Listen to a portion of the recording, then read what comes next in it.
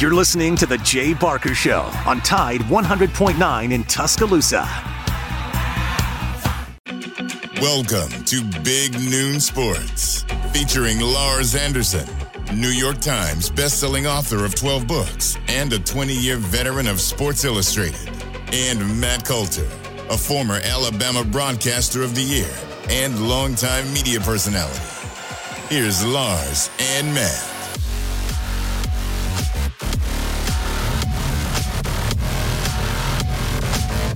All right, Matt's here. Lars, you up? Let's roll.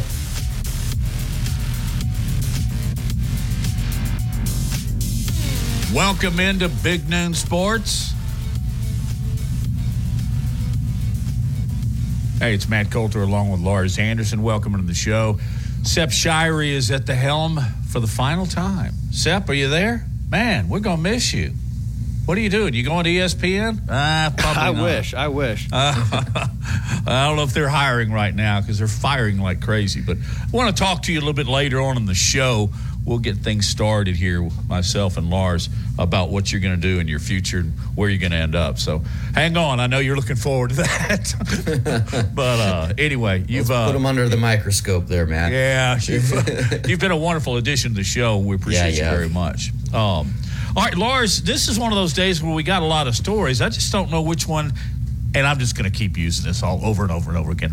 Which one is above the fold? I'm going to let you decide. Hey, fire away. What you write the lead today. Okay. Let's see. There's just not one that punches me out. Okay. Let's start with something funny. What is Nick Saban's favorite park in Tennessee? You seen this story? Did you see this story? It's great. No, I haven't. There is a small park in Collegedale, Tennessee.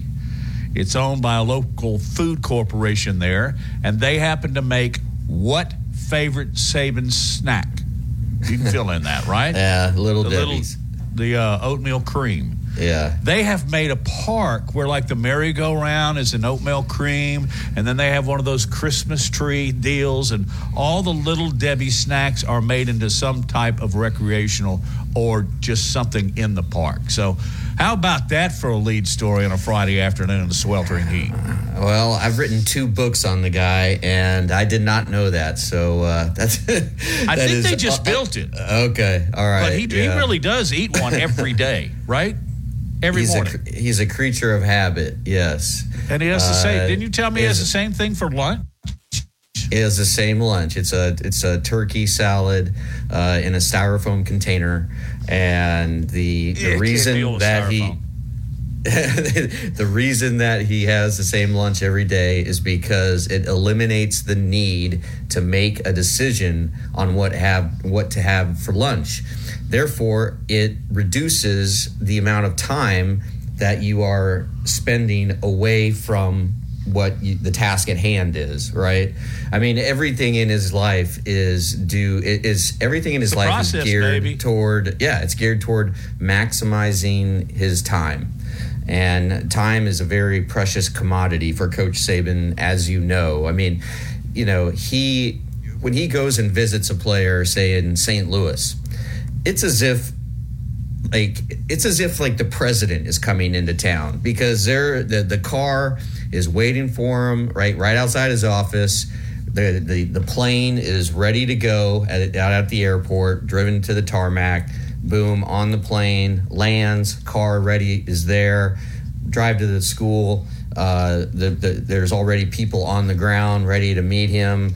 Takes them straight to the meeting with the coach first, usually, then the player, some of the player's friends, then maybe go watch some practice, and just make his presence known, and then boom, back on the plane. And for someone who is 70, I don't think his internal furnace has been turned down at all. I mean, I think it's still operating a full blast, to be honest. I mean, the people that I talk to who are around the program just still marvel at Coach Saban's energy. And, you know, there have been these apocryphal stories that aren't true, about how he never yawns. Well, I've seen him yawn, but nonetheless, he has an immense amount. Started that. Oh yeah, that one's been out there for a while. And hey, let's start another one. Yeah, you know, like it was reporters. We said, you know, this was back when I was really covering Alabama for SI, and I was down in Tuscaloosa on campus a lot. And you know, reporters would sort of make wages of who could see him yawn first, and try to snap a picture of it with your phone for proof. Oh gosh, yes, there's a lot of slow days.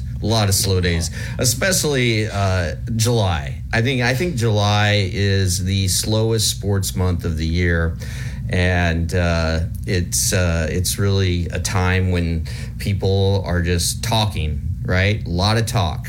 But it's also a time for dreamers, because every team is undefeated. Every team has the potential to win the national championship. And you know, just you're seeing some players start to chirp a little bit here and there.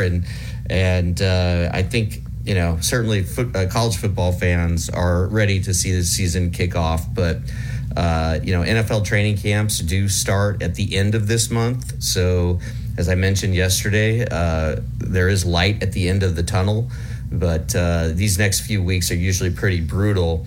And it's going to get kicked off here. I think Big 12 media days are starting, and then it's going to be SEC media days, Big 10 media days.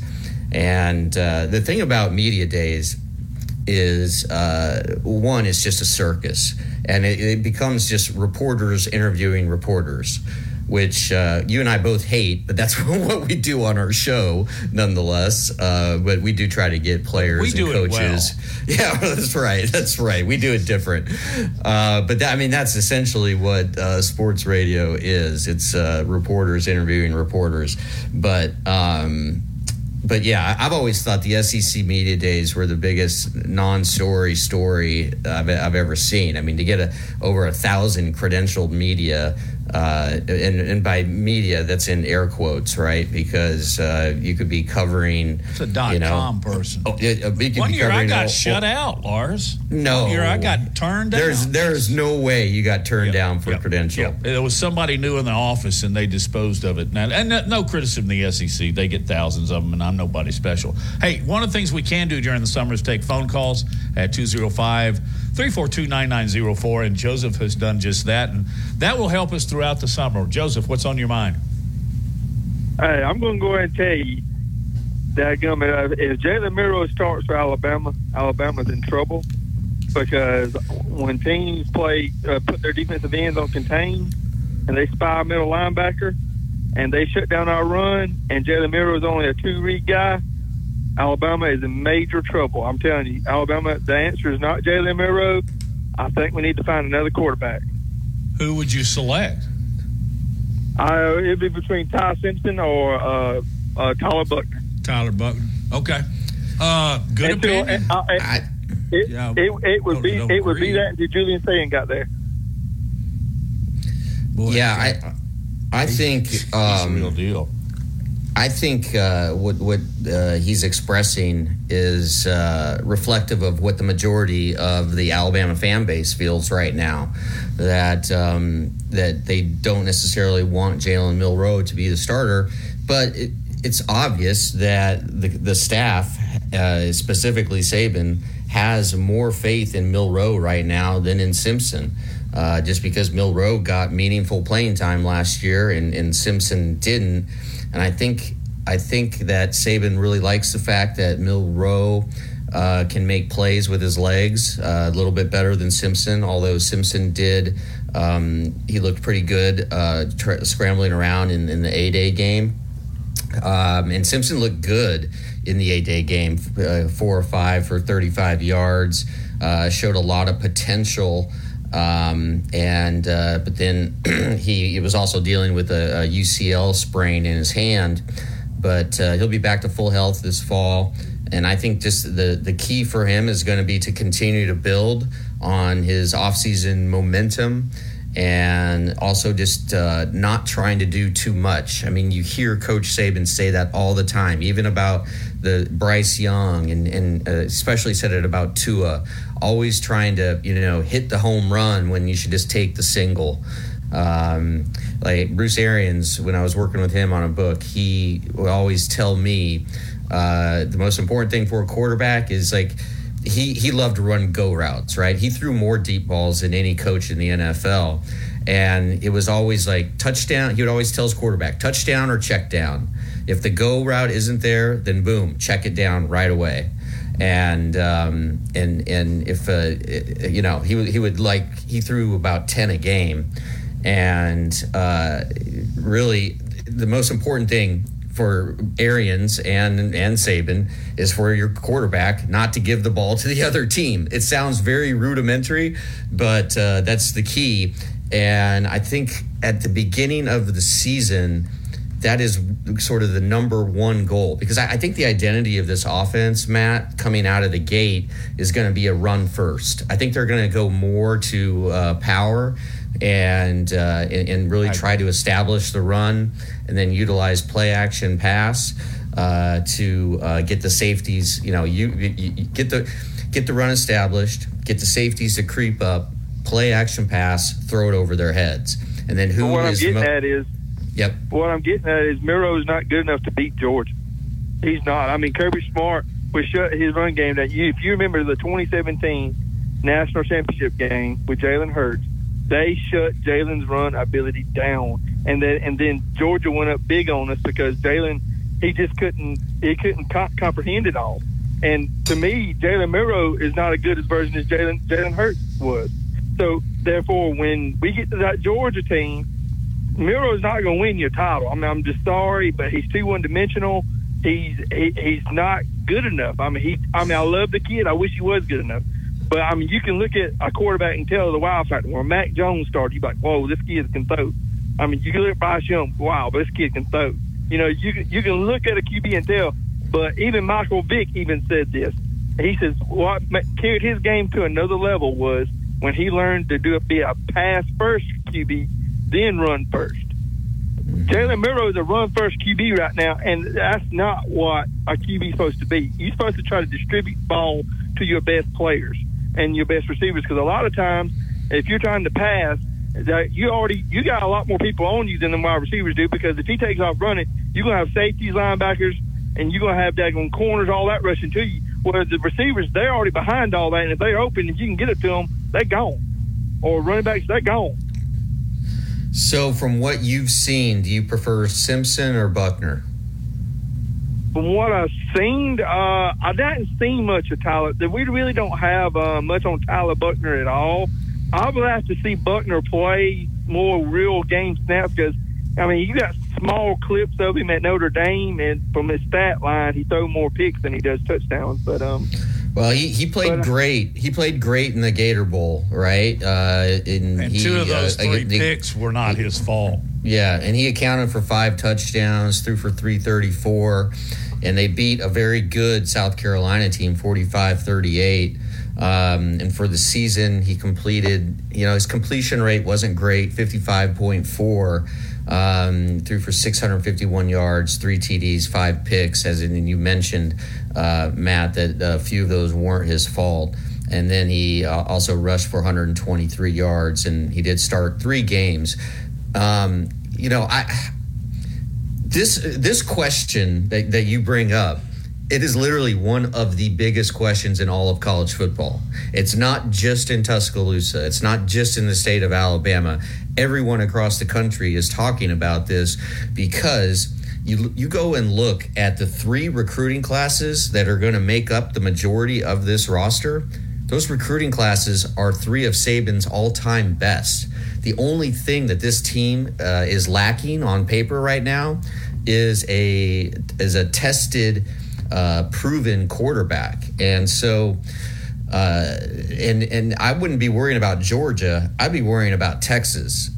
Game 2 in Tuscaloosa at night when the lights are bright, and it's going to be the biggest home non-conference game of the Nick Saban era. And this game, I'm telling you, I think Texas has an excellent shot to knock off Alabama in this game, because Texas has a massive advantage at the most important position, and that's quarterback with Ewers. Quinn Ewers. Quinn Ewers was in the process of torching Alabama last year when he got hurt, and that changed the whole dynamic of the game, and still Alabama barely hung on to win that game late on a late field goal. So we talked a lot about this game yesterday, Matt, and we should get into it more because it's pretty fascinating, and to me, it is really the marquee game in all of college football in the first 2-3 weeks of the season. I would agree, and I can't wait for it. It really isn't all that far away. 65, 66 days, something like that.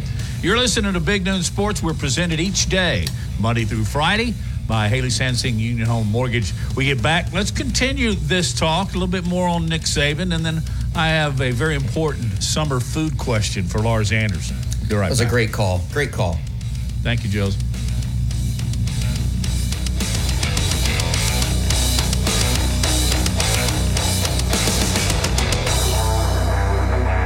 From T-Town to the Plains, this is Alabama's most in-depth analysis on the SEC. This is Big Noon Sports. Tide 100.9 Tuscaloosa weather. Very humid this afternoon. A few scattered showers and storms around through early tonight.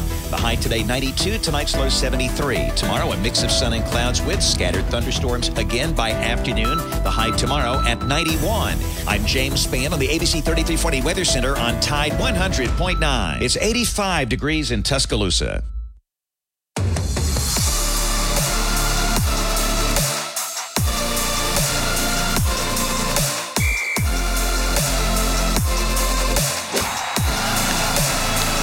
Listening to Big Noon Sports, presented by Haley Sansing, Union Home Mortgage, Matt Coulter, along with Lars Anderson. On the show today, timely guest Andrew Bone will be talking about recruiting. And at the top of the charts right now is Alabama five-star wide receiver Cameron Coleman, played at Central, has committed to, Texas A&M over Georgia, Florida, LSU, Alabama, and more. That one's got to hurt a little bit.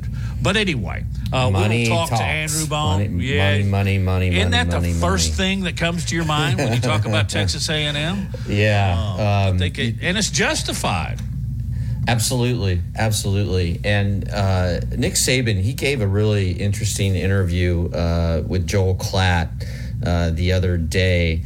And he just talked about, look, we're all dealing with these different issues in college football: transfer portal, NIL, playoff expansion, bowl games not being as significant as they were with guys who are now opting out of them, and just all these other issues facing college football that are yet to be resolved. And what Saban has said, you can complain about it, but complaining just wastes time. And what we need to do is figure out, how do we adapt? And he kept using that word, adapt. And Nick Saban has been better than any coach in the country at adapting throughout his tenure at Alabama, whether it's changing his offense, right, from sort of a ground and pound to a wide open spread, to changing his defense from going from guys like Dante Hightower, huge hulking linebackers, to guys like C.J. Mosley, who are speedy, can cover, just a smaller, faster version, right, of the defense. And so how is he going to adapt to this? And he said something very interesting. He said, I am going to focus on relationships. And relationships are the cornerstone of sort of everything.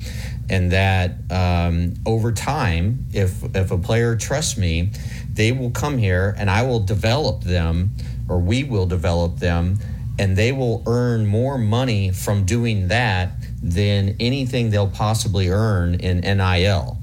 right? So he's basically saying, look at all. I mean, his track record speaks for itself, right? Of putting guys into the NFL, and it's not like the players who came to Alabama were surefire NFL talented players right away. I mean, just look at who we just mentioned, Mac Jones. I mean, I don't know if you saw a picture of Mac Jones as a freshman. I mean, he looks about as he's rail thin. He was just a 3-star, and Saban and the Alabama program, the Alabama process, absolutely transformed his body, his style of play, his ability to read defenses, his ability to get rid of the ball quick and to the right person. I mean, Alabama, to me, it's a developmental program, right? Yes, they get all these really good 5-star players, but it's what do you do with those 5 stars? There have been so many 5 stars that have flamed out over the years, Matt, but the percentage of 5 stars who have flamed out at Alabama is so much lower than at other schools for those who buy in. So, I mean, that's the selling point of Saban. But then you're talking about 17-year-old kid making a decision and somebody's stroking a check for $6 million. I mean, it's hard to turn down. It would have been hard for me to turn down. Look, Matt, you grew up here in Huntsville. If Bear Bryant was coaching today, right, and let's say you're 17, and he says, please come to Alabama. I am going to make it my priority to turn you into an NFL player. But I can only, we can't give you half as much as Texas A&M. We can give you $500,000. Texas A&M is going to throw $2 million at you. What would you have done? And this, because we're talking about an Alabama kid here, right, who just left the state. A lot of loyalty. It's not like it was 40 years ago, but there was a lot of loyalty. If you're a good football player, you're going to Alabama. And your second choice in state was Shug Jordan, and that wasn't a bad second choice. Shug. But, Shug. Just to take an immediate right, many players that I've been around that were around both programs at the time said Shug was the real, true, iron-fisted disciplinarian, although Coach Bryant did similar. I don't know, Lawrence. It's a difficult question to answer because, quite honestly, it might depend on, believe it or not, I might think about academics of it. But I would also think about what kind of defense and offense they ran. So I don't know. It's not a slam dunk, though, if you're a good football player. And Cameron Coleman is a perfect example. This guy not only turned down Alabama, but he went to Texas A&M. That's got to irk Saban a little bit, don't you think? Or does he just move right along, all the process, nothing about Jimbo, just move along, let's go get another wide receiver? I mean, now, you know who's running the offense at Texas A&M, right? Bobby Petrino. Yeah, it's Bobby Petrino, the motorcycle man. Yeah, class act. I was in this always happened to me when I was at – excuse me for interrupting, but he is such an in-game signal play caller. Yeah.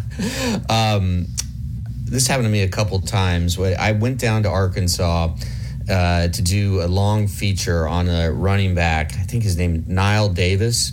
And they treated me really well. Petrino, it was weird.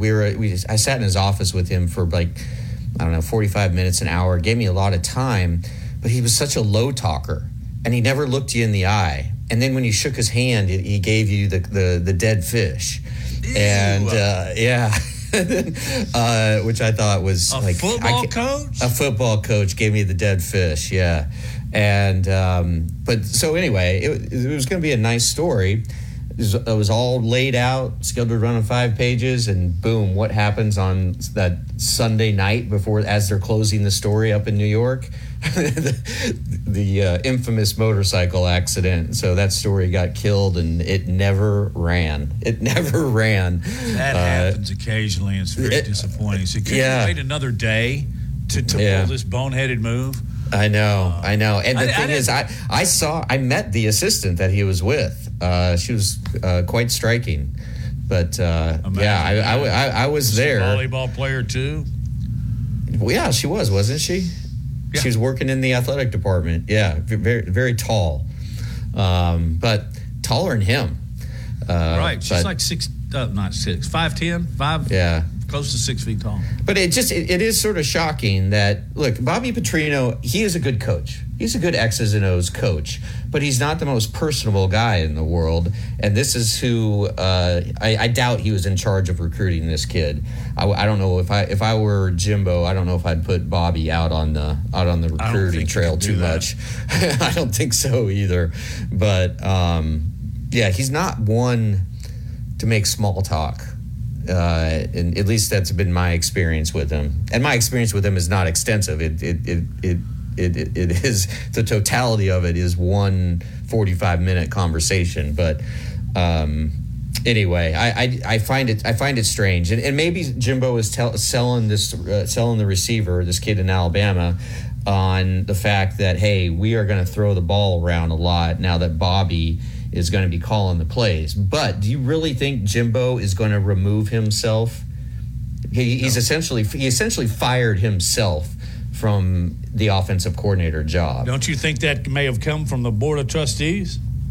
You need to make him. You went 5-7 there, Jimbo. You better shake things up. We're giving you a lot of money, by the way.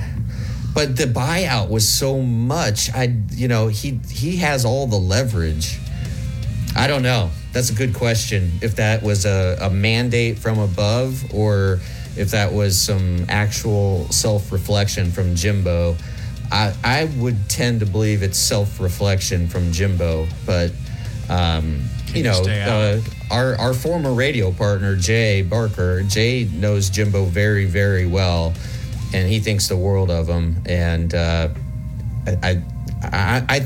Jay's, he speaks highly of Jimbo, and I think that Jimbo did this with not at gunpoint, but just realizing that they needed fresh ideas.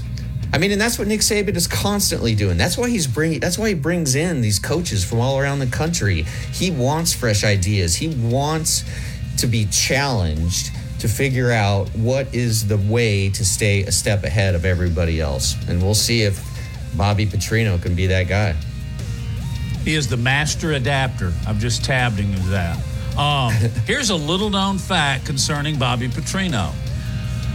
In his early days coaching, he was a GA at Weber State, the Big Sky Conference. His head coach, Mike Price.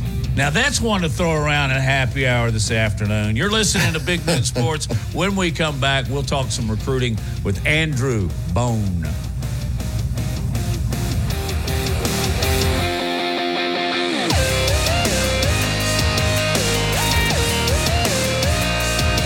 From T-Town to the Plains, this is Alabama's most in-depth analysis on the SEC. This is Big Noon Sports. Probably seen their clothing around town on game days, but check out Christopher Mobley on the Strip. It's luxury game day apparel redefined. It's the only place in town where you can find Todd Hoops apparel. Clothing designed for the modern day entrepreneur, golf enthusiast, and athleisure fanatic. They've got Peter Millar, Fiore, Grayson, and Mizzen & Main. And if you haven't tried the Mizzen & Main dress shirts, you've got to. You can find them at 1410 University Boulevard on the Strip. Also, they've got a great e-commerce site at ChristopherMobley.shop. So check out Christopher Mobley, luxury game day apparel redefined. Securing the best mortgage possible requires a lender who has knowledge, is trustworthy, and treats customers like family. And no one is better at all of this than the mortgage miracle worker, Haley Sansing. Based right here in Tuscaloosa, Haley Sansing has spent decades working in the mortgage industry. With Haley, it's personal, holding your hand from contract to close. With Haley, it's about one thing, you. Call Haley on her cell, yes, her cell, 205-792-1813. That's 205-792-1813. Let Haley help you. NLMS number 230376.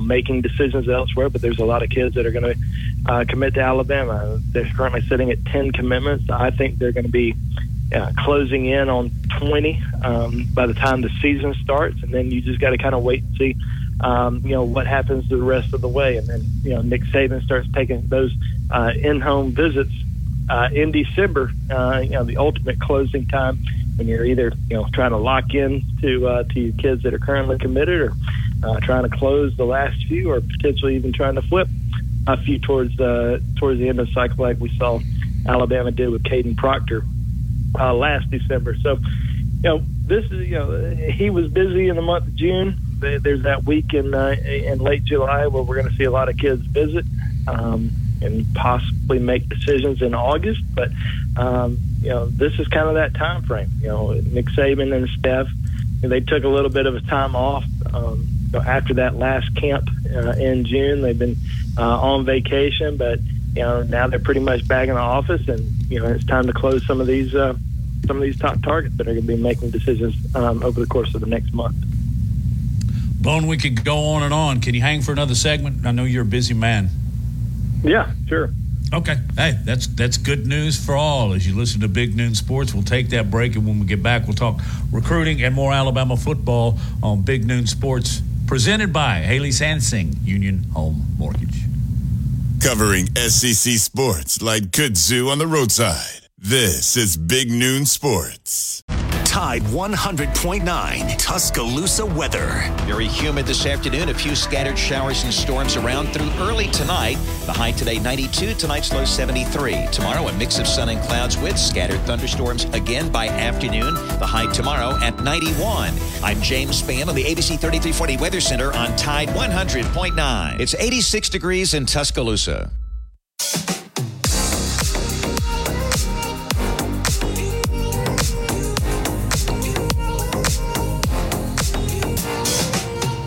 Back on Big Noon Sports, Matt Coulter along with Lars Anderson, and our guest is Andrew Bone. A few more questions for you, Andrew, but first, why don't you tell people how they can reach out and how they can read you? Well, you can go to BamaOnline.com, also known as BOL. Check out all of our content. Great team and recruiting staff over there. Guys who've been in the business for a long time.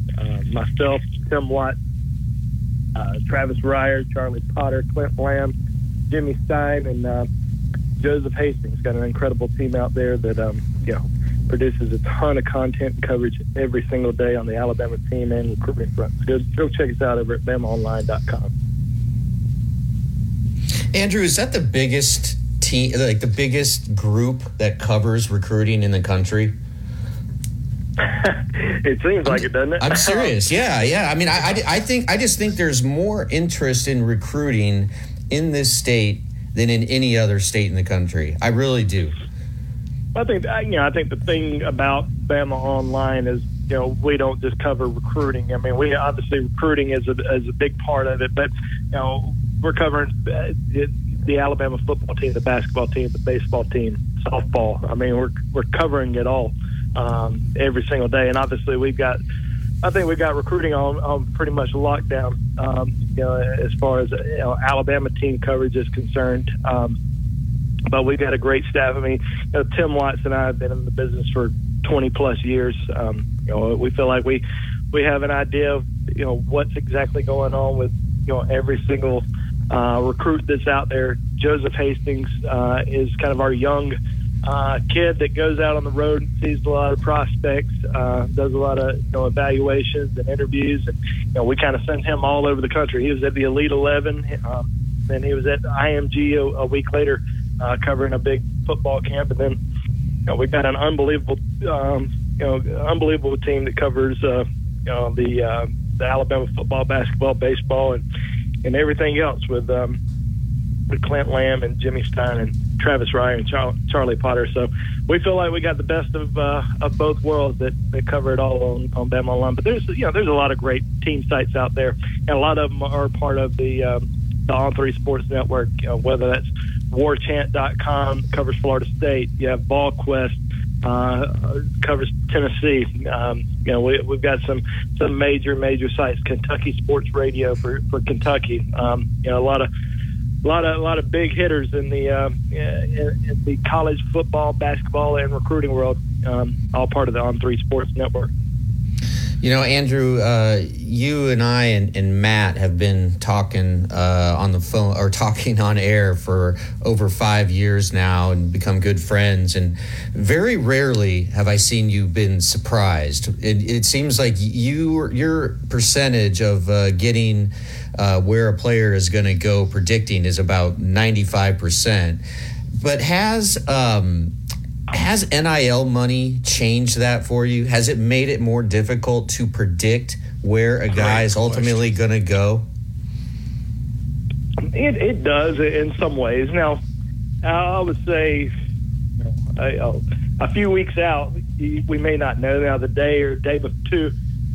day before, we might have a better understanding of where kids are going to go to school. But yeah, I mean, it certainly has made things a lot more challenging, especially when kids, you have kids that may grow up fans of certain schools, or they may live next to campus, and they may have had Alabama. A kid may have had Alabama or Georgia or whoever it may be as their leader, from the very start of the recruiting process, and then all of a sudden, it's a new school that's in the lead. So you got to kind of stay on top of it and kind of follow it. It's made recruiting, in my opinion, a lot more interesting to watch, because I think we've kind of went through a kind of a lull period where we saw Alabama was just pretty much getting anybody they wanted. And I had friends who used to come up to me all the time and say, I don't really follow recruiting anymore because we know Nick Saban's going to get the number one recruiting class. They're going to sign great recruits. And that's still the case. But they also miss on kids, and there's a lot of other schools that are in these tight recruiting battles. Every single, just about on every single recruit. So it's made it a lot more interesting and compelling to follow as NIL has continued to grow, and more money is being added to these collectives, and because there's a lot of programs out there that are able to get some kids that they normally were not getting back before NIL was created. What's the Bama process with the collective in its pockets there from recruiting? We all know you're not supposed to use it to recruit, but we think that happens. I think Saban tries to toe the line best he possibly can. But how does it go from being a recruit to actually, once they commit, can they receive, or do they have to wait till they sign? Well, I think they've got to wait till they sign at least. I don't think that a lot of kids are getting money up front or anything like that, and it's probably going to be a case by case approach. Now, with Alabama, I think the first year of NIL, it was probably they were probably a lot more cautious about it than maybe some other schools, because you just didn't know what was allowed. And it was, I think a lot of schools were out there basically, not asking permission, but asking for forgiveness later, whereas Alabama was, hey, can we do this? Can we do that? And they're like, no, you can't do that. Can't do that. Okay, well, we won't do it. Some other schools probably were out there, going crazy. It was almost like the Wild Wild West in that first year, and probably even a little bit more in the second year. Now, this year it seems a little bit more under control, but there's still a lot of programs out there that are, making a lot of promises to maybe not necessarily programs, but collectives making promises to a lot of recruits, and a lot of big numbers that are getting thrown out there, and it's just crazy to hear. And of course, it causes a lot of other kids out there that may not be worth that much to think they are worth that much, and they want that much from these collectives before they make decisions. So, I mean, it's still kind of a work in progress. It probably will be for a long time, and it certainly has made it seem more like pay for play than anything else. But I know there's a lot of schools out there that are trying to do it the right way and a lot of them are the bigger name programs that are out there. The Alabamas, the Georgias, the Ohio States. Those are all programs that they've had so much success for a long time recruiting before NIL, that they're trying to make sure that they're doing it the right way, whereas you might have other programs that are out there that not necessarily saying they're not doing it the right way, but they're trying to make a big impact on the recruiting front and trying to get to that level where they can have success year after year after year. And it requires bringing in and signing the best players in the country. Bama Online recruiting guru Andrew Bone is our guest, and I'm looking at online here with an article that you wrote less than a day ago, and it says low numbers on defensive line for Alabama 24 class. Dude, don't just read this verbatim, but you wrote. Can you just give us the Cliff Notes version of that story? Do you see it improving? Yeah, so we've been doing every single week on Bama Online, we do a position group, whereas our team guys focus on the Alabama football team, breaking down the numbers, the depth chart, the losses, the projections for the upcoming season. And I do a feature on the recruiting front, kind of where things are at that position group. And you look at Alabama's success in last year's class. Alabama signed 3 of the top 11 defensive linemen in the country in 2023. This year, there's not a extensive list of defensive line targets, but there's kind of a smaller group of targets that Alabama's been going after. They've signed, or not signed, but they have commitments from 2 of their top guys. Both of them are in-state. Isaiah Fonga out of Central High School in Phoenix City, and then Jeremiah Beeman out of Parker High School Birmingham. So you got 2 guys on board right now, still trying to look for at least 1 or 2 more. Edric Houston, who's a 5-star defensive end out of Buford High School, is a major target for Alabama. It's probably going to come down to Alabama, Ohio State, maybe even USC for him. He's going to announce a decision on August 22nd. Really not ready to make a prediction yet on him. I think it's pretty close. And then there's another kid that Alabama's trying to flip, D'Alen Evans, who is committed to Texas A&M, probably going to visit in late July and then take an official in the fall. So those are some of the guys that they're out there recruiting, but they haven't really, gone after too many other defensive linemen. I think they're probably going to try to see what happens with a few of those other guys. Maybe get to 3 or 4 commitments on the defensive front. But if they don't get there, I think it's a position that, they're really going to look in the transfer portal. That's an option that, every school in the country now has. If they don't meet needs at certain positions, or if they may need immediate help, they can go and recruit the transfer portal, and they're not too worried about hitting numbers at the high school level anymore. Andrew, Nick Saban always likes to lay his own eyes on recruits, right, in the flesh. Why is that important to him, and is that normal? Is that the sort of standard procedure for all head coaches across the country? Well, every kid in the country that Alabama pursues or recruits, evaluate, Nick Saban's going to be at Alabama. An assistant coach who's recruiting these guys, they may be gone after next year. So, Nick Saban wants to make sure that, he's bringing in the right guys for his program for the next 3, to 5 years. That guys that he's going to be coaching, but he also is looking for guys that can make a big impact, that they can develop, that they can train. And I think that, he likes to see just about every single kid that they possibly can before they take a commitment from him.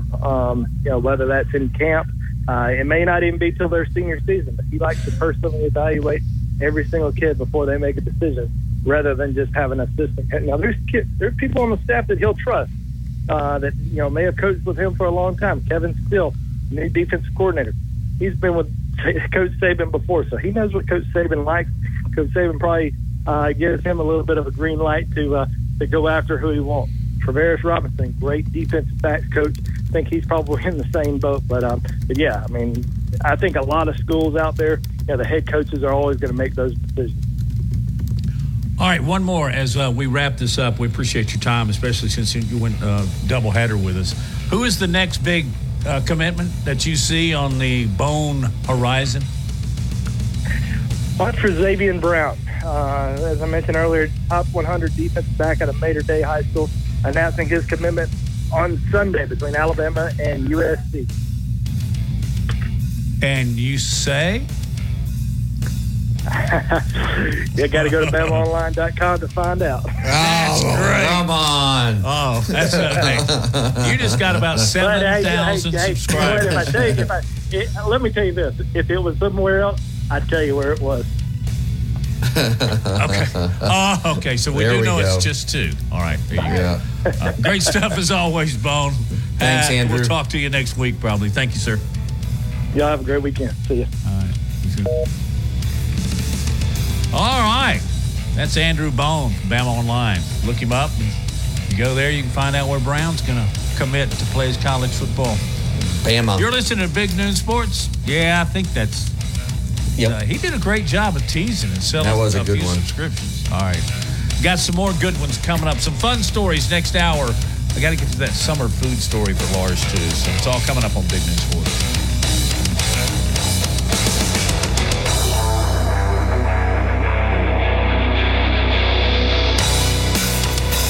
You've probably seen their clothing around town on game days, but check out Christopher Mobley on the Strip. It's luxury game day apparel redefined. It's the only place in town where you can find Todd Hoops apparel. Clothing designed for the modern day entrepreneur, golf enthusiast, and athleisure fanatic. They've got Peter Millar, Fiore, Grayson, and Mizzen & Main. And if you haven't tried the Mizzen & Main dress shirts, you've got to. You can find them at 1410 University Boulevard on the Strip. Also, they've got a great e-commerce site at ChristopherMobley.shop. So check out Christopher Mobley, luxury game day apparel redefined. Summer.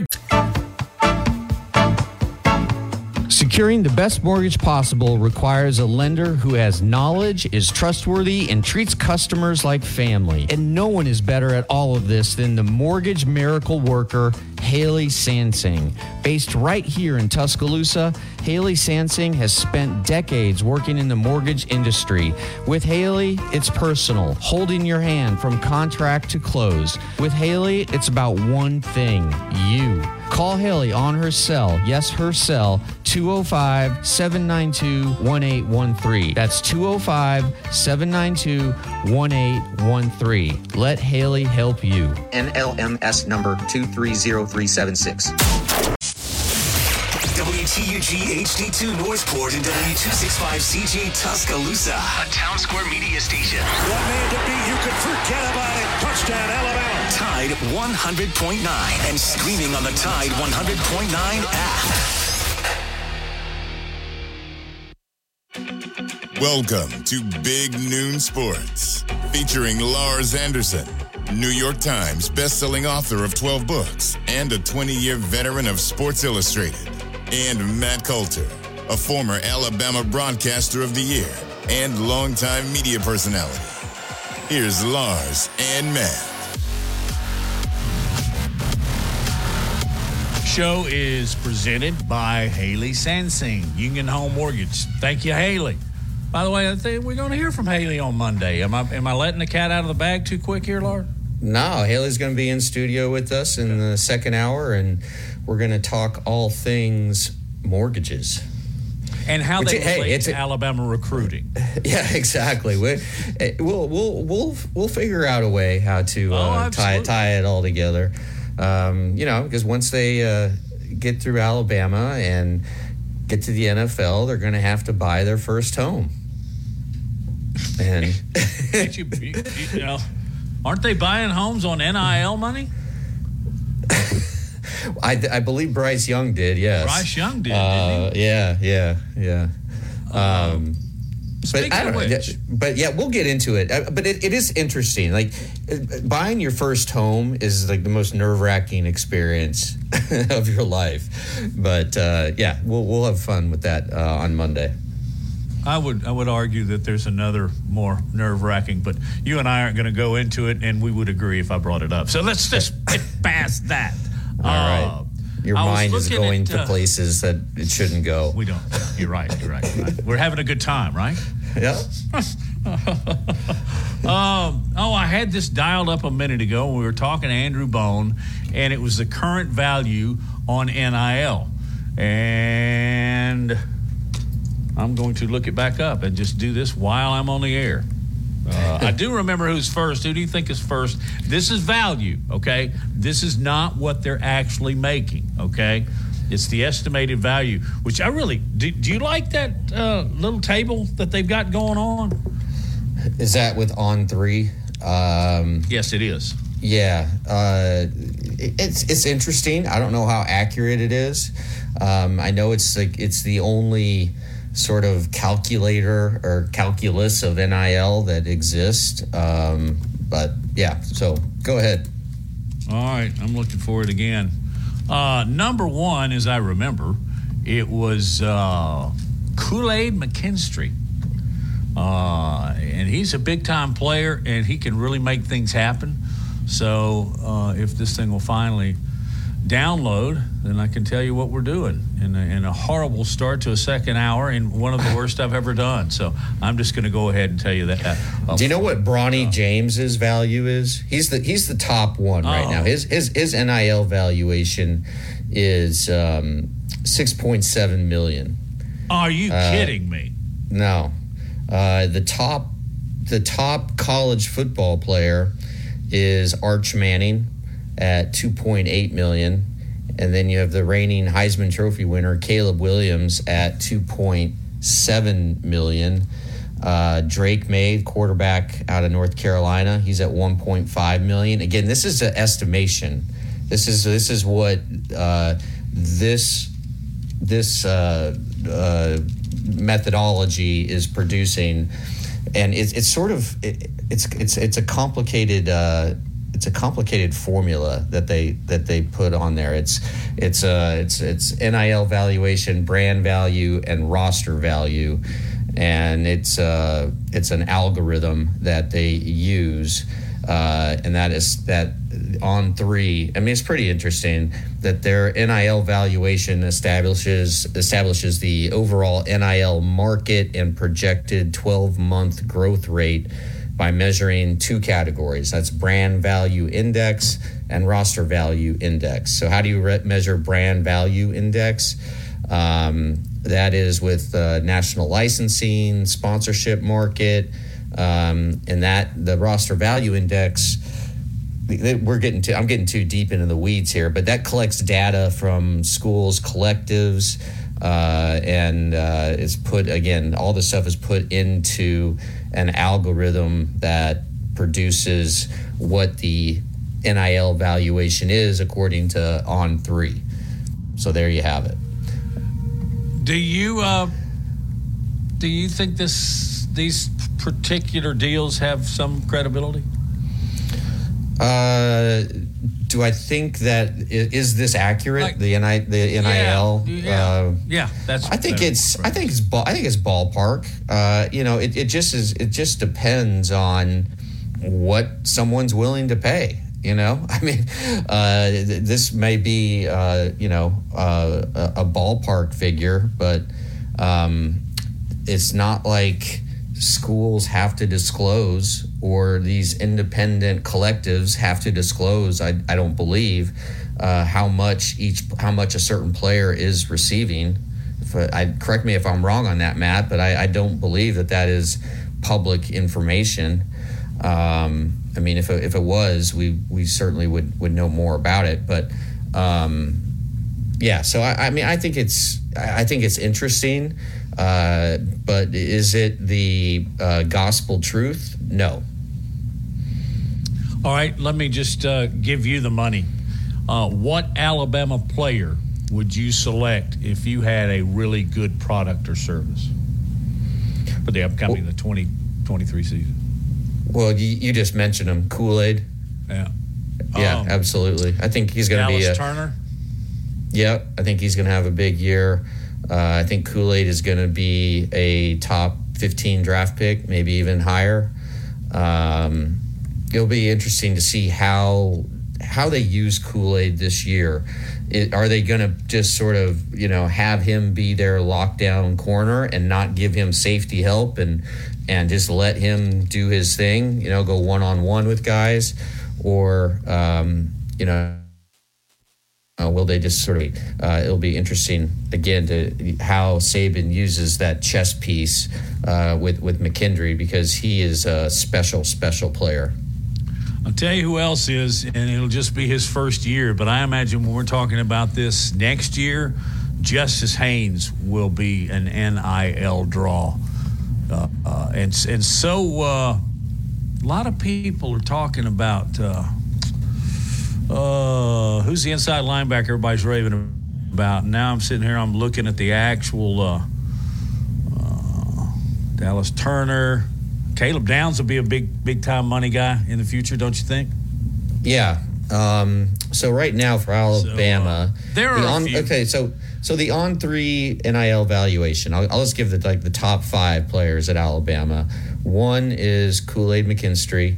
His NIL valuation is $768,000 per year. Number 2 is offensive tackle J.C. Latham, who again he's going to be a high pick in the NFL draft. He's at $723,000 a year. Dallas Turner's the third edge rusher, $615,000. And then Malik Benson, who he doesn't have as big a social media following, but On3 is obviously thinking he's going to have a big year. Wide receiver, his NIL valuation's at $603,000. And then number 5 is someone who you just mentioned, hasn't yet played a down at Alabama, but is certainly making more noise than any other true freshman, and really any other true freshman in a long time. And that's Caleb Downs, the safety out of Georgia, out of Hutchinson, Georgia. His valuation is at $540,000 as a true freshman. And Keon Keeley, another true freshman, he is at $460,000, and I think Keeley could be a very, very special player as well, edge rusher. I think those are the 2 freshmen that we're going to see on defense make an impact right away. I mean, I think as early as the Texas game, I think these 2 kids, young men, could see substantial playing time. All right, let's play with some money here, Lars. Let's just say that you were going to receive $500,000 a year from NIL at St. Olaf for playing soccer. Mm-hmm. Okay. Are you smart enough? Would you be smart enough at 18 to handle that money? And if so, what would you do with it? I'd invest all of it. And that's what I did when I had some money at 18. I invested it. I bought Janus mutual funds, and it was one of the greatest things I ever did. I let it sit in there. I bought Janus 20. I was really into mutual funds when I was like 16, 17, 18 years old, and took my paper route money and poured it into there. And, I would invest it. What would you do? Really? I don't think a lot of kids would do that. I think I would put a lot of it away like you. But I think there would be certain times where I just, house, rounds on the house, rounds on Matt. I think I would like to share it. I really would. I would like to think that I would be philanthropic with this as well. Give to my church, that kind of thing. But, in a lot of cases, Lars, I don't think when these guys are getting their checks monthly, in some cases like for $50,000, I don't know if they're running down to the bank or to their financial advisor and investing in it. I surely hope so. And I'll bet you this is true. In fact, I know it's true. Schools like Alabama are going to advise, don't you think? Oh, absolutely. Here's what you need to do. And they're doing that right now. Anyway, lots been going on in the world of basketball. They bring in financial advisors, and of course, every resource you could ever imagine is available to Alabama players. There's more resources available to those players than any other players in the country. Do you know of one that's rather lavish? I mean, do they offer pedicures? I think paying Stephen A. Smith to come down there to talk to him is a little lavish, but I go up and down on that guy. Sometimes I think he is absolutely spot on, and sometimes I think he doesn't get it. He's a smart guy, and he's certainly worked his butt off, and he doesn't mind telling you that, by the way. But anyway, we're not going to go. The first rule of writing and really of life, I think, is show, don't tell. Let your actions speak for you. Anyway. Humility. Yes. It's and you're right. Somebody, if you're good, you don't have to tell anybody. All right. Hey, we got a lot to talk about in basketball. That's why Brian Passink is going to join us in just a minute. I want to talk to you about the transfers. What are the 3-4 now that Alabama has picked up? And we will do that with the Alabama Sports Network color analyst Brian Passink on the other side of the break. Big Noon Sports is presented by Haley Sansing Union Home Mortgage.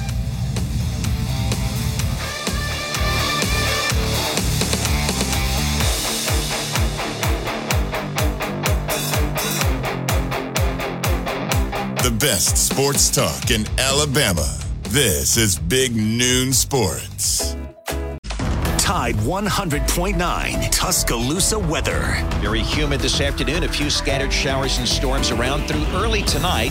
The high today 92, tonight's low 73. Tomorrow a mix of sun and clouds with scattered thunderstorms again by afternoon. The high tomorrow at 91. I'm James Spann on the ABC 3340 Weather Center on Tide 100.9. It's 88 degrees in Tuscaloosa.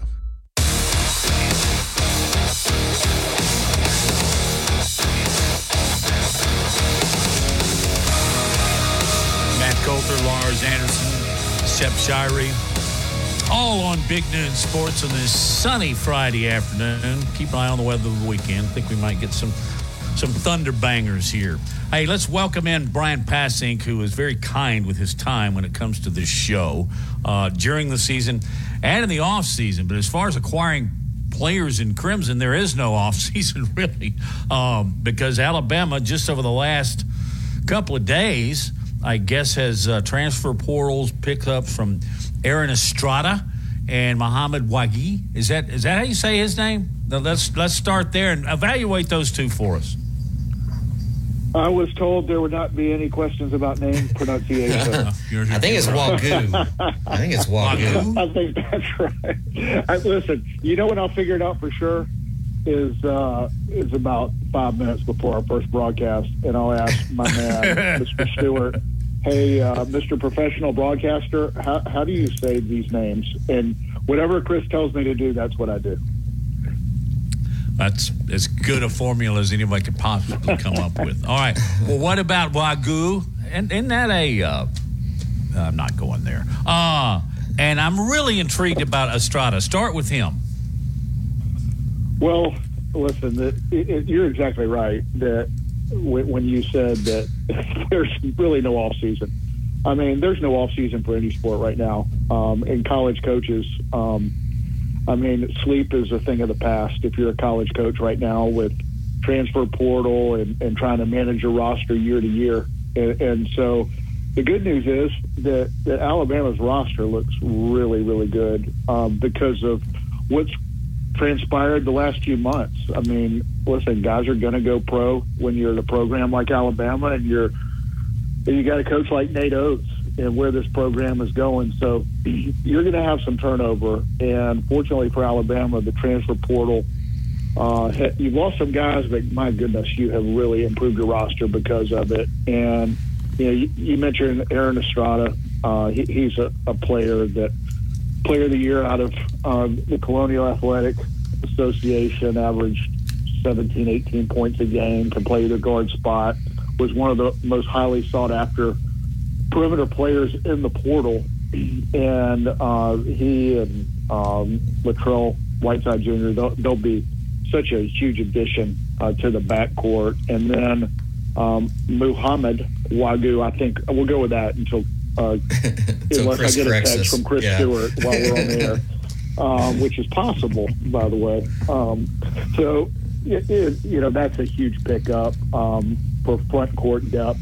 To get a player from West Virginia that's 6'10", 250, athletic, great shot blocker, rebounder, defender, can run the floor, wants to play in this type of style, is going to be an important player.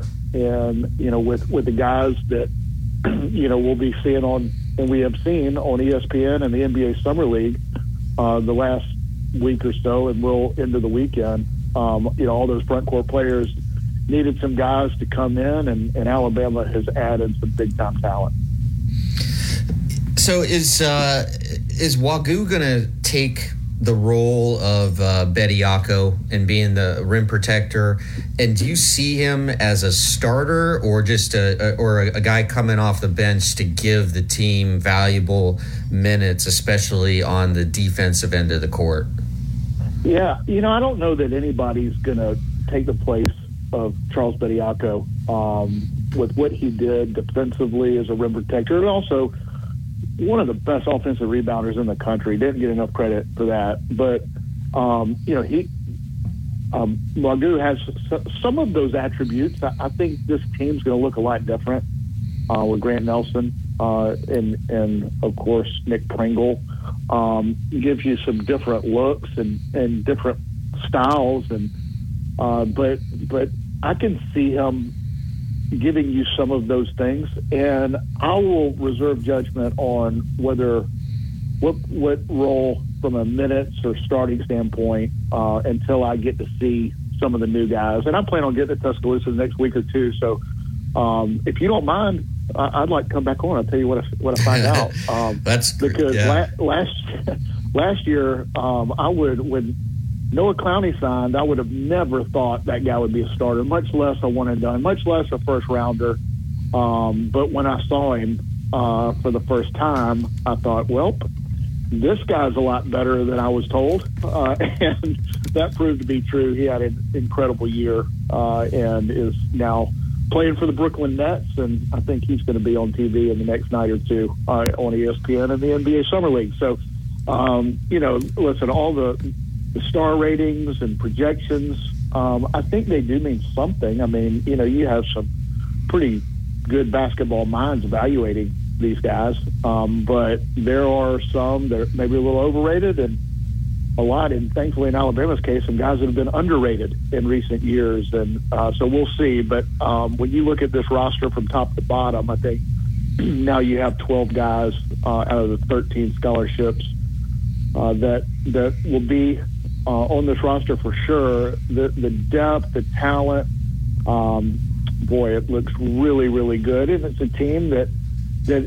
as we sit here in early July, I think has what it takes, like a handful of other schools that I think will expect to compete for an SEC title.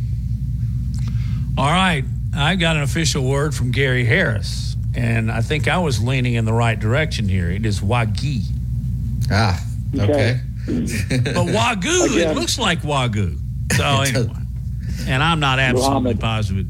Yeah, Muhammad, exactly. Yeah. Oh, you know what? Real quick, guys, did you see that the media has already assigned a shorter version of Victor Wembanyama? They're just now calling him Wemby. W-E-M-B-Y. Congratulations. Way to go. And stay away from Britney Spears. Yeah, and he makes his debut tonight. Speaking of debuts, I'm going to get off transfers for just a second. What do you think of the start of Brandon Miller? He sure does foul a lot. Well, why not? You don't foul out in summer league games. I think you got 10. So, if that. Yeah. Oh, is it? Yeah. So, I saw the first game, did not see the second. He played really well in the first and apparently didn't score it quite as well. And I saw the stats, which are funny to see in summer league. But listen, they're not assigning anybody to the NBA Hall of Fame based on their first few summer league games, and they're not basing if they're going to be where they're going to end up being as rookies. But I tell you, I love what I've seen so far. I know the Charlotte Hornets are excited about their young roster, and Brandon Miller is such a centerpiece for that. And it's a great opportunity. We got a bunch of guys that are in Las Vegas right now. I think all their summer league games are moving over to Las Vegas. They're in Sacramento for a few games, and you got Brandon Miller, Noah Clowney, Charles Bediako, J.D. Davidson, Jaden Shackelford playing for Oklahoma City over there. So if you're a basketball fan and a Tide fan, there's going to be some guys to watch here in the NBA Summer League in Las Vegas. But I'm excited about what Brandon Miller is going to have a chance to do. thoroughly enjoyed, and I think everybody who's obviously Alabama fans, but just basketball fans, what he was able to do. I thought he was the best player in the country from start to finish, was All-American, SEC Player of the Year. And while, we're in the day and age where if those are your accomplishments, you don't last a long time in college, I am excited to see what he does in the next level. Were you surprised that Javon Quinterly decided to enter the transfer portal? I know I certainly was not expecting that, and it seemed from Nate Oates' comments that he necessarily wasn't either.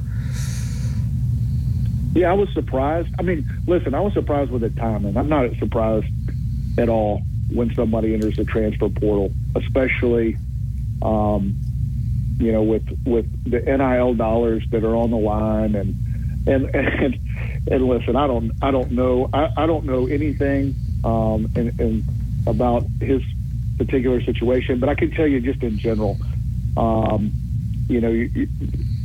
there are probably schools that are making calls to players, and I'm not saying that was the case for Javon. I'm just saying that I think when you look at how sometimes when timing is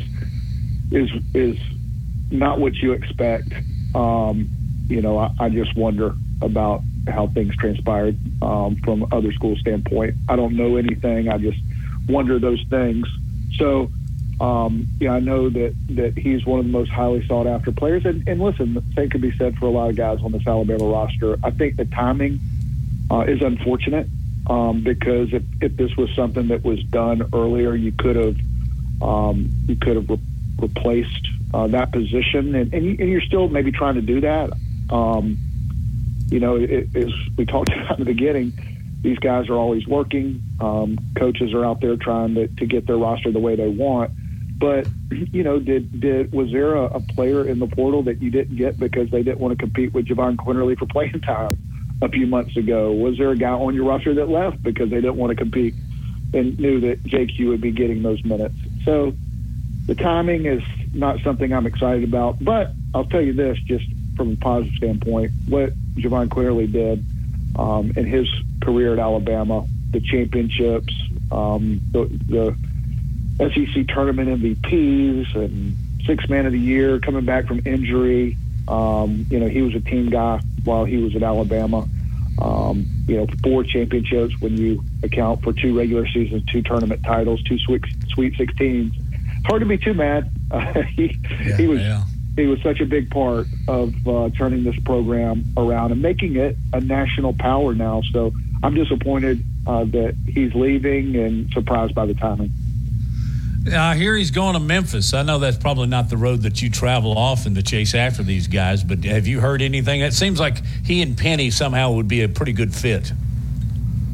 Yeah, I've heard that at school. So, yep. Yeah, I have too. Just right up I-22. Do you have a sense of who the go-to scorer is going to be on this team, or does that have to sort of evolve and play out? Like, if it's a tie game late, we knew exactly who was getting the ball last year, right? Brandon Miller. Is there somebody like that who you think will emerge, or is that player already emerged? Is that a clear-cut answer right now? Well, for me right now, it's not. And listen, for me, before I saw Brandon Miller with my own eyes, I wasn't sure who it would be with the guys that returned from last year's team, and it did become clear. But the good thing is, I think why Alabama is in pretty much everybody's preseason top 25 is because there's a lot of options. I mean, Rylan Griffin really came on strong late in the year, and I expect him to make a huge jump. Mark Sears, second team All SEC. One of the top recruiting classes in the country. I mean, we talked about Aaron Estrada and what he did as a conference player of the year at Hofstra. Grant Nelson, of course, coming in was, he's a guy that averaged 19 points a game at North Dakota State. Is a big-time scorer.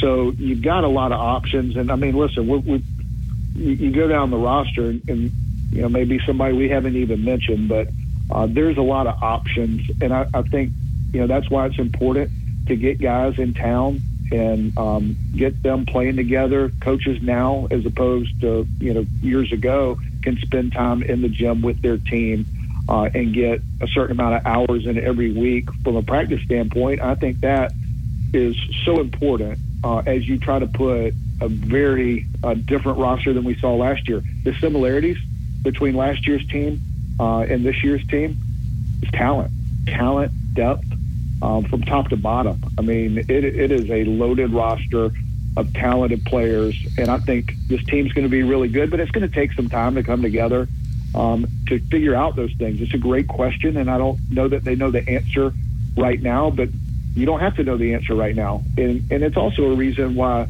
Nate Oates puts together such a tough non-conference schedule to figure those things out in the pre-conference and get ready for the college. Why Alabama's won 2 out of the last 3 SEC regular season titles in one of the toughest basketball leagues in the country is because those questions are important to Nate Oates and his coaching staff, and playing the schedule that they play will prepare them for league play on in to postseason.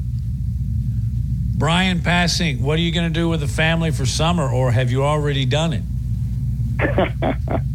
Well, we're doing it. The girls are having a good summer, traveling. They're traveling more than me. I'm trying to work a little bit, play a little golf. Need to get to the beach pretty soon. So I've got ideas of doing some things. But I can tell you the Passink girls are having a good summer. So I guess that's what matters most. I don't know if you're aware of this concerning Lars Anderson, but and I've been trying to break him in, so to speak. But Lars Anderson is not a beach guy. Of course, he didn't grow up anywhere close to one. He was born in Nebraska. So, and he doesn't eat much fish, do you, Lars? No, I don't. I'm just, it's not my thing. It's not my thing. But, so, Lars, what do you do? What do you like to do during the summer? I like to go to the Rocky Mountains. I love going to Estes Park. I mean, I love the mountains year round, but especially in the summer, it's just so beautiful, and hiking and also just. I just got back. Wow. Yeah, I mean, going the Blue Ridge Mountains. Yeah, absolutely gorgeous. Just get a cabin and disappear for a while. Went from 102 to 78. Yeah, that's what that's what I need to be doing. Yeah, the mountains in the summer, you can't beat it. So I'm with you on that. That's a good answer. All right, this is the most important question you'll face all week. Summer food, watermelon, salt or no? I'm not against it. I go without it typically, but if I'm with people putting it on, I'm fine with it. I'm definitely not sugar. That's a little too sweet. But I'd go a little salt. Large. How about you guys? No way. My dad would put salt on everything. He put a ton of salt in his beer. I just no. I never got that. Yeah, me neither. But no salt on my watermelon. And I actually, my kids and I, we went through an entire watermelon last weekend, and it was a lot of fun. A big mess, but a lot of fun. Oh, I like just splitting it open and eating the heart out of it. It's the greatest. And a watermelon's got to be pretty bad for me to put salt on it. It's just naturally so tasty. Okay, I bet you didn't think we would ask you how to pronounce wagyu or what your favorite watermelon add-on was. So have a great summer. I'm sure we'll talk in between now and Thank you, Brian. Fall. Yeah, always enjoyed. I never know what's coming at me. So I just try to prepare for anything and everything. But I know it's always going to be fun. So I appreciate you guys having me. Oh, you bet, Brian. Hello to your family. Thank you so much. Yep. Thank you, Brian. Thanks, guys. Okay. I've got some other questions for you, Lars. Not above the fold, okay? I don't know if you've seen the video. There was a brawl in baseball. And also, I didn't know this, and I probably should have. But Dale Jr. is coming back. I got that coming up. Big Noon Sports, presented by Haley Sansing Union Home Mortgage.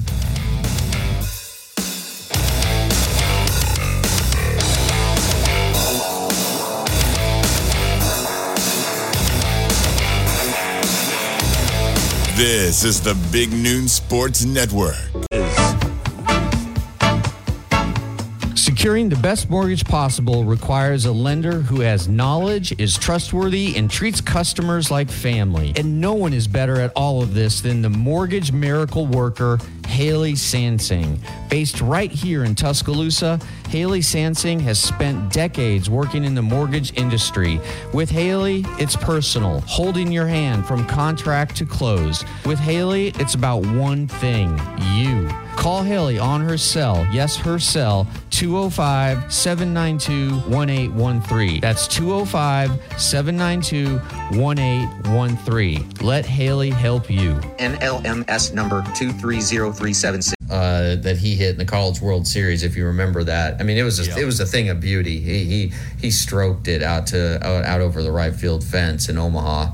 But don't admire a home run. And this is the one that I don't like is if a pitcher hits a teammate, then you hit one of theirs, right? And this is what gets teams into trouble because it leads to ejections, fines, suspensions. But apparently it's just how the game, they say, right? It's policed by the players. And so, yeah. How about stealing third with 2 outs? It's just that's just dumb, right? Yeah, that's just dumb. There's an old adage: you never make the first or the third out at third base. I mean, it's just you could theoretically you're costing your team a run because if you're on third with 1 out or less, you got a good chance of getting him in with a ground ball to the right side, a sac fly. You could safety squeeze, which who was it? Was it Florida did that, and the guy at first made such a great play.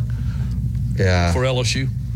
Anyway, I got to tell you, I got to, Lincoln's baseball team, my 8-year-old, his little league team, the third base coach early in the season, two separate times, and it was maybe the second game. 2 separate times in that game, the first out was made at third because he didn't put the stop sign on at second. And the head coach, the head coach, he benched him. He took his third base coach out of the game? Yeah, because he kept making bad decisions. And I don't blame him because you're not teaching kids the right thing anyway. You never make the first out at third base. Never. Don't even chance it. No. You run yourself out of an inning in a hurry, Yeah. What could be a problem? And it can change the whole nature of the game. Especially if it's a 1-2 run game. Yeah. That's kind of it's real. And for 8-year-olds, it's incredibly deflating to make that first out at third because you are about ready. You think you're going to have a big inning, and I don't know, maybe this is with all of baseball, but with kids this age, bad things tend to snowball very quickly in Little League. And so when something, negative happens on the field, then that affects the next batter big time. And I think they ended up losing both of those games. But wow, nonetheless, did he come back for the next game or was he just put out to pasture? He never coached third again. The manager made him do something worse. He was in charge of the dugout, so he had to make sure who's in the hole, who's on deck, who's up to bat. He had to make sure everything was done in an orderly fashion and make sure that the bat got off the field and the helmets were in the right place and all that. So he went from third base coach to basically mother hen of the dugout of trying to control 10 wild 8-year-olds. I have seen, though, particularly at that age, if you're very, very aggressive on the base path, I would say more often than not, you will force the fielding team to make an error. Evidently, that didn't happen with this. No, it was 2 spectacular throws and catches. It never happens, right? Yeah. You don't see it. You are correct. No, you never see it. Well, and then another time, he sent a kid home and got thrown out at home too. So for the last out, but should have held him at third. Anyway, Just a side note there. All right, as we move into the weekend, when we come back, let's talk with Sepp, and also want to know you guys' feeling on range finders in professional golf. Hey, you're listening to Big Noon Sports, presented by Haley Sansing Union Home Mortgage. Back in just a couple minutes.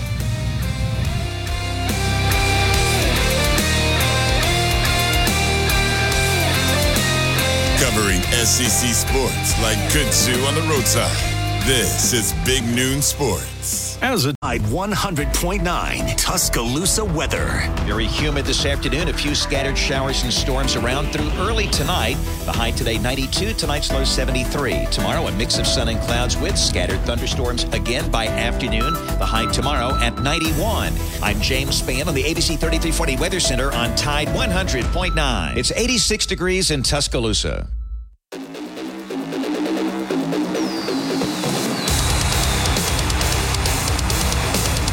Back on Big Noon Sports, I hope you had a great week, had a safe 4th and week ahead of the weekend. Wishes for the same.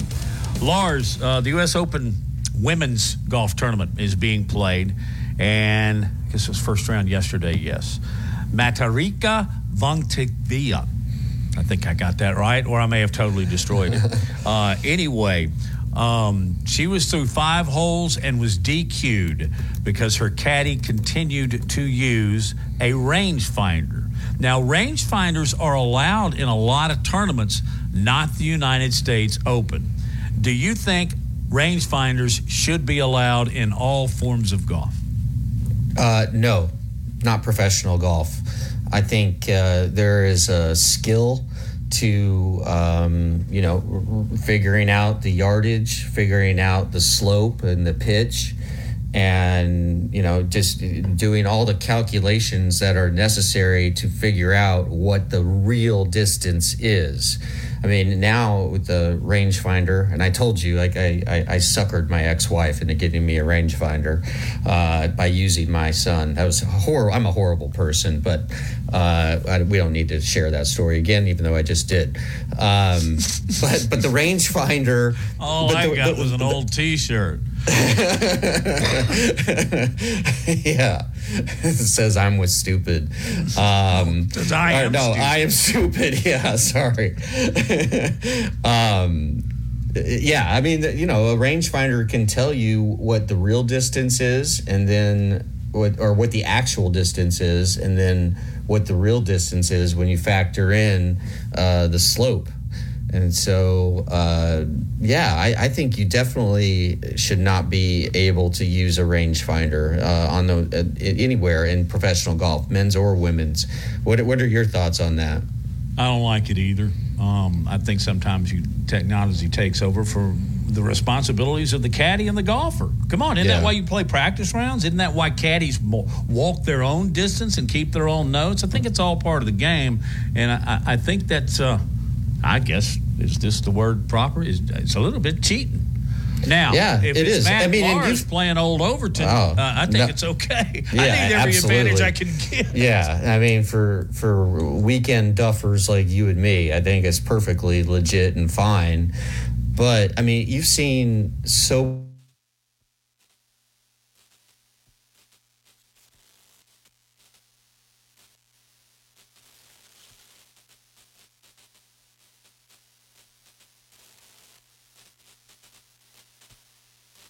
Well, it looks like we have lost Matt and Lars for the time being. We're going to try to get them back. Let's see here. Matt, you got me, Matt? Yeah, I don't know what happened. My sister-in-law came in here. Maybe she unplugged. I don't know. Anyway, that's enough on the golf thing. Let's just maybe Lars will redial here. Sepp, what are you doing, man? You're leaving us. Penalty flag on Sepp Shirey. Yeah, this is my last day. It feels weird, that's for sure. But I'll be moving back to Richmond, Virginia with my family and applying for jobs in the Richmond area for the most part. But I'm definitely not tied down there. I'm just looking for full-time opportunities and the time had come. I haven't seen a lot of my grandparents and family still since I graduated, so it'll be nice to get back and see everyone. And yeah, new adventures, still looking at sports media, so there's a chance I'll pop up on sports radio in the Richmond area here soon, but we'll see. I hope so. What made you go to the University of Alabama? I'm assuming you're a Virginian. Oh, it's honestly a lot of things, but it really, my interest in Alabama, I'll be honest, started with Terrence Cody. The Rocky Block really captured me as a little kid, and basically I kind of kept my eye on Alabama football just as a kid. Obviously, no one in my family was an Alabama fan, but then what definitively made up my mind is I came down here in 8th grade. I was about 13 years old. I came down for a hunting trip through a program, and basically I got to see Tuscaloosa. I got to see a lot of West Alabama. I'd never been to Alabama before, and seeing the campus and just really it won me over instantly. I thought I could definitely see myself going here, and then pretty much from then on out I visited and obviously came to orientation, and I've been for the most part living in Tuscaloosa since August of 2018. So this is it's definitely a bittersweet moment. Going to be heading back on Sunday, but I've thoroughly enjoyed my time at the university and the degree I got, and it's been an honor and a privilege to cover sports and cover Alabama sports, which I now love so much. Hey, how many national championships has Alabama won in football since you've been in Tuscaloosa? One or two? Only one, 2020. We had the Tua second and 26th year. That was right before I came down here, and then a lot of close run-ins, but maybe only one national championship, but a lot of classic football games. I'll be able to tell my kids, tell people, 40 years from now about that 2019 Alabama LSU game, and numerous other contests, and all the basketball, the tremendous basketball that I've had the privilege of watching, all the great players. And writing about it, being able to write about it and talk about it on the radio occasionally, and it's been awesome. It's been an honor and a privilege, and wherever I end up next, I doubt that it's something Bama centered. We'll have to see, but it's been really cool to be able to have a platform to talk and discuss Alabama athletics, and great people to do it with, including y'all. Do you have a favorite event that you've covered? Oh man, or attended? Attended. That's a tough one. I did have the privilege of covering this past softball super regional, so I got to see the team at their peak, Montana's last elite performance there, which was definitely special. But man, the best sporting event I attended, I was in attendance for the Alabama-Houston basketball game in Alabama, where J.D. Davison made the block. That was an incredible game. Oh, yeah. Numerous basketball games, obviously many football games. And I'll tell you what, I'll put this past season, Alabama and Texas A&M with Jalen Milroe, I'll put that game up there with any of them. That was an electric environment, and maybe the loudest I've ever heard Bryant Denny in my time as a student. Yeah, that got a little dicey, didn't it, Sepp? That was an intense game. It was loud, but that's part of what made it so fun. And obviously there was the whole deal with Jimbo Fisher being in town, and that was the first game after all those comments. Yeah. But yeah, so many fun of times, and I'm so appreciative for all of it, and I'll remember it forever, and hopefully I'll ingrain it into my future career as sports media, whatever that may look like. Well, you holler if you need anything.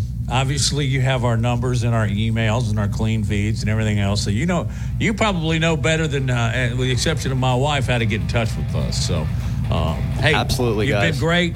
You've been great, and much success in your career. I appreciate it. I appreciate it so much, guys. All right, that wraps up a holiday week. We'll do it all again on Monday. Lars, have a great weekend, man. You too. Hey, Sepp, thank you for everything. You've been great. Ditto. Appreciate it, guys. Gonna miss it.